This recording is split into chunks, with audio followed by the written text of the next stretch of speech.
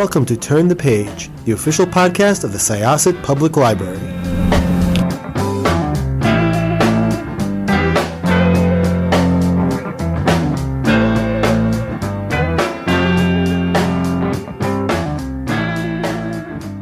Welcome to Turn the Page podcast. This is Jessica. I will be hosting you today, and we're welcoming back an author of thrillers. This is your second, correct? The third, actually. The third. Oh my gosh, I am so sorry. I know. No worries. The last one we did was I think The Perfect Escape is the one. The Perfect Escape. The Perfect Escape. I wanted to say The Great Escape, but that is actually an amusement park upstate, like near Lake George, I think, in New York. Yes. For those who are not in New York. What was your first book? How did I miss that? All the Broken People. Yes. It was also set upstate, but it did come out like June 2020, so it was a wild time for books. Yeah, It came out right in the middle of everything. Yes. Yeah. But it really was. Leah Conan, welcome back. Why don't you tell us about this new book and what it is about? So You Should Have Told Me follows Janie, who is a new mother. Her baby is about 6 weeks old, and she's definitely struggling with caring for an infant. And, she kind of opens up to her partner about how hard it is and how she's really, having a difficult time of it. And so he very helpfully says, why don't you go sleep in the guest bedroom tonight? Why don't you catch up on sleep? I'm going to do all the feedings tonight. And hopefully you'll feel better in the morning. And she wakes up at 3 a.m. and her baby is screaming and her partner has disappeared. And then, basically she's kind of having to put the pieces back together while she's trying to care for this baby. And then, of course, to add fuel to the fire, it turns out that her boyfriend was at a bar, the night that he was supposed to be taking care of their baby. And at this bar, she finds out a woman has been murdered there that night. So it's kind of a mix of like this domestic intensity of what is going on with my partner, like how could I thought I have known someone and I don't, and also this murder investigation for this woman. I liked it, and I love that it's set in that early time of motherhood, and you're actually one of many authors I've had on here before where we've discussed how terrifying motherhood in general is, and especially for those first few weeks for somebody who's new to this and is sort of trying to figure out where everything fits, because your life is completely different and everyone expects you to glow. That's the other thing. Exactly. I think people expect you to be super positive, to just be, it's a blessing what's happening to you. And of course, you love your child. But I think it's a really scary time for a lot of people, a lot of women. And I think it's just, there's so much that you're already naturally worried about. You're worried about the baby sleeping and the baby being safe when they're sleeping, and if they're getting enough food and gaining weight and healthy and all these things. And then so to me, if you layer on this other worry about who is your partner, how did I think I knew this person and maybe I don't, and then also what is going on with this murder investigation, who is this woman, I think you kind of have this perfect storm of all these different things happening.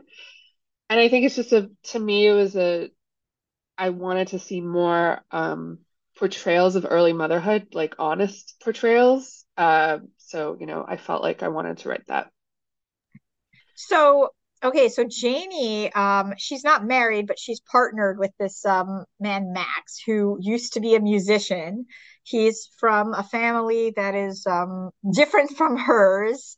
She has a different relationship with her mother, and his family seems very well to do. And he has this childhood friend, Liana, who was part of the band, is part of the band that he was part of, and sort of is like a package deal with Max. And they're like almost on like a retreat, like a first few weeks retreat, when you start the story, right? Why did you decide to set it in the Kingston area?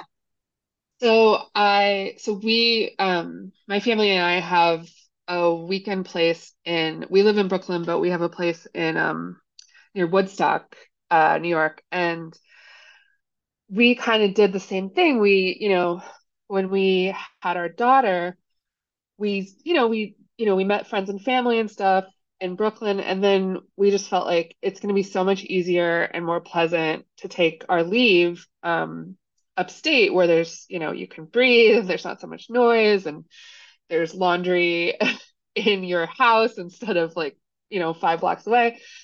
So, first of all, I love to set books in this area, but I also love to set books that kind of chronicle people who are outsiders. So I didn't want them to just live there. I wanted them to kind of be out of their element.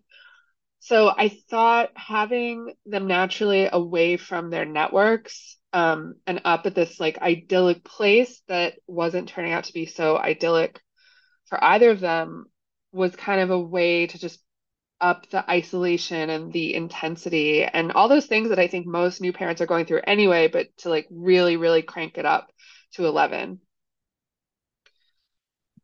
Yeah, no, that was good. And what was kind of interesting about it is so Janie has kind of a past. She's not working right now. And she has past work friends who she's sort of allowed to kind of go by the wayside for reasons of her own. But New York is kind of a small area, and it seems like when a place gets trendy, everybody decides they're going to start going there. So where you wouldn't necessarily hear of people being like, yeah, we're going to go to the Kingston area, for instance, to live, or we're going to go to the Kingston area for a vacation, maybe 15 years ago. When something gets hot, everybody's like, yeah, this is where we're going. So she is away from her network, but when Max disappears, and all she has is Max's family and Liana, which, I mean, she wants to be, to get their support. The others who were her network are also sort of knocking on her door. And she has this baby, Freya, by the way, which I love the name. Is that you're from Brooklyn? Are there a lot of babies that are Freya in Brooklyn? I just curious. I don't know any, but it sounds like it fits.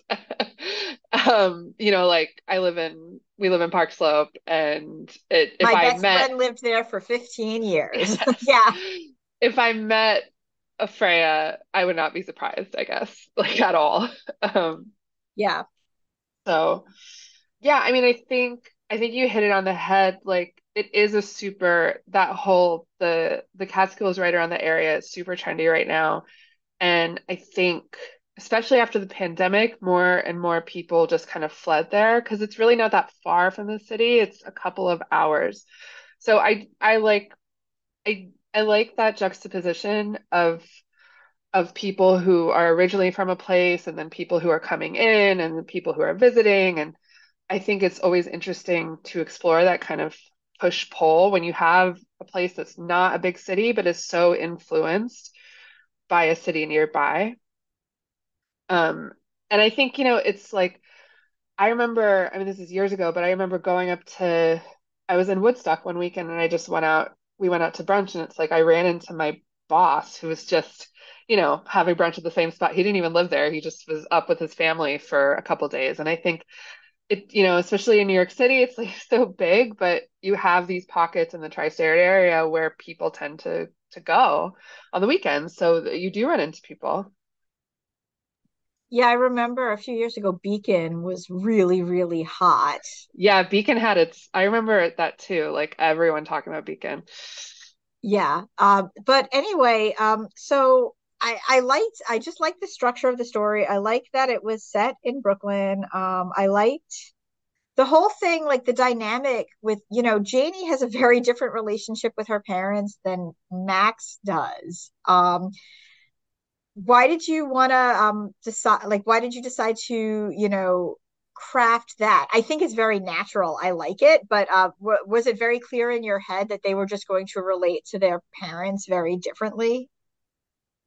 Yeah, so I think so much of this book is about both identity, but also about what family looks like and what that means. And I think in Janie's case, even though they aren't married yet, they are partners and they have this child, and she's just kind of been absorbed into Max's world. Like Liana, his best friend growing up, is one of her best friends now, and she feels this kind of safety and security with his parents that she really never kind of felt with her own.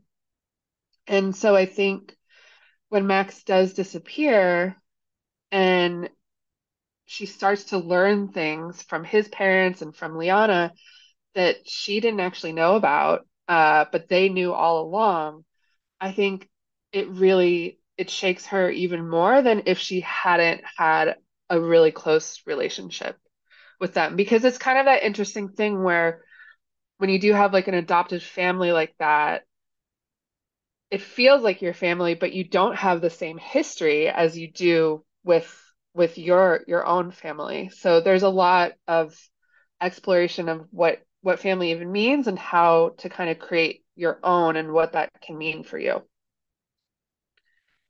Yeah, I agree. And I think, especially nowadays when people are living further away from where they grew up, for instance, or just the way that we communicate is different. And also post-COVID, um, it's either like people had gotten super close Hmm. or a lot of people just kind of let relationships, even family, fall away. I really liked that. It rang true. Also, I think like sometimes, depending on what your relationship is with your own parents, like when you first meet your significant other's parents, not everybody, but some people romanticize it and they're just like, oh, they're so, this with my partner. They never do this and this is what annoys me about my parents. And then as you grow and learn, sometimes you're just like, oh, they're not perfect either. Yeah. Exactly. And I think you can really seek out and gravitate towards things that you felt were lacking in your own family of origin. And so for Janie, she feels this pull of financial security that Max's family has. And to her, that's everything because she grew up without it. So I think because of that, she actually is blind to some of the things that are going on because she does feel secure with them. And, the money, as it turns out, can be good and can be helpful. But in this specific story, it can also cause its own problems. And I think that's part of what she comes to realize. Yeah, definitely. And the relationship between Max and Liana, I just kind of wanted to throw that in there really quickly. There's a lot more to the story because, he is caught up in this murder investigation, which we haven't even really talked about. But I feel like if we do, it'll just sort of open up twists and turns that the off that, that like the reader really probably should start following when they read the book. Totally. But like having Max have his best friend be a really beautiful woman who he was in a band with, that was a really interesting addition. I had so much fun with the character of Liana, and I think when I was in my 20s, I was living in Brooklyn, but in Williamsburg specifically, and there was just a lot of bands around playing all the time and socializing and all that, and it was fun to kind of have a window into that world, and I had a lot of fun channeling that for Max and Liana, but I think there's something so interesting about playing with a trope because you meet her and you immediately think like, oh, the best, the beautiful best friend who's never been, married or in a really super serious relationship herself, and they're joined at the hip and they do all these things together. And so I think any reader is going to have all these natural suspicions. And so something I wanted to play with in the book without giving too much away is turning some of that on its head and looking at, being able to let Liana come into herself as a character and, maybe there are reasons to suspect her and maybe they're not. I don't want to give anything away, but I didn't want it to just be this. I wanted her and Janie to have a genuine friendship. I didn't want it to be this jealousy thing that you can kind of so frequently see in relationships like that. Yeah, that was really refreshing. I was really happy because when she showed up at first, I'm like, ah, okay. And then I'm just like, oh no, actually, we're not going in that direction. And I applaud. So I can applaud the author in person. Good job. Thank Um, you. yeah. So one more thing I kind of wanted to talk about is children's bands that are kind of trendy Oh my gosh. because that's a thing now. I mean, like Uh, when I was a kid, like you didn't, I like it was like know. you have Raffi and you're just like, oh my God, like nowadays I'm like, oh really? I'm just gonna play the Foo Fighters for my kids and hope for the best. But there is this trend of like hipster bands for kids. It's hilarious. I mean, it's a very small part of the book, but one of the opening scenes, yes, is them, Max and Janie at this concert. And what Max points out is that this children's concert, and what he points out is that it's actually the same people from this band that he and Janie used to see, you know, all the time, and it was one of their favorites. And I think it's so funny because, I mean, especially again being in Park Slope, I do see a lot of that. Like you see a lot of these, bands that found a niche doing this children's music, and there is a need for it because people want, I think they want more options than maybe what like what our parents could play for us growing up. Um, so I think it's kind of just a fun and funny thing to explore, and another one of those things that kind of adds this layer of kind of the Brooklyn parenting scene to the whole book. So are you working on another book?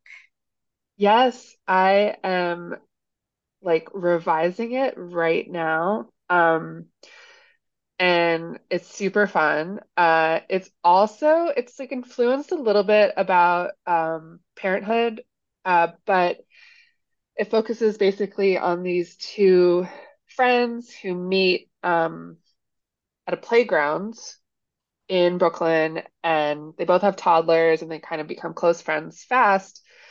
And then it starts to look like one of the women maybe isn't who she says she is. And so it's I kind of love everything about it exploring. already. It's exploring, I think, when you're in that stage of parenthood and you are making friends through your children, you can get so close to people without actually knowing a whole lot about them. And I think that's just such a fascinating thing. Um, but yeah, it's really fun. It was partially inspired by the Patricia Highsmith novel Strangers on a Train. So so as I pitched it, I said Nice. it's like I had a like feeling when you started talking, I'm like, oh, is this going to be like a Strangers on the Train? Because that would be awesome. I pitched it as it's Strangers on a Train, but the train is a Park Slope playground. Nice. and and everything ends up unfolding in upstate New York where basically the women meet in Brooklyn, but then a few months go by and they reconnect in Woodstock, except for this time, one of the women is using a completely different name and has a completely different family. So yeah, Oh so my God, that's so cool. it's really exploring like what is going on with her and what does this friendship mean, and of course, this is one of my books. Everyone has their own secrets and their own things going on in the past. Wow, I love it. I have to ask, did you watch Do Revenge, which is like an homage to 90s. It was like an homage to 90s teen movies, but it was also kind of like Strangers on a Train at the same time. I didn't, but I should definitely check it out. It's like one of those things, like listeners, if you are a fan of movies like Clueless and pretty much like every 90s teen movie, this movie, it has Maya Hawke, and I'm trying to remember what her name is. I have to look it up. She plays Veronica in Riverdale, but basically there's this they're in this like elite school, and they one of them, her boyfriend, like releases a video of them. Oh yes, okay, so it is Camila Mendez and Maya Hawke.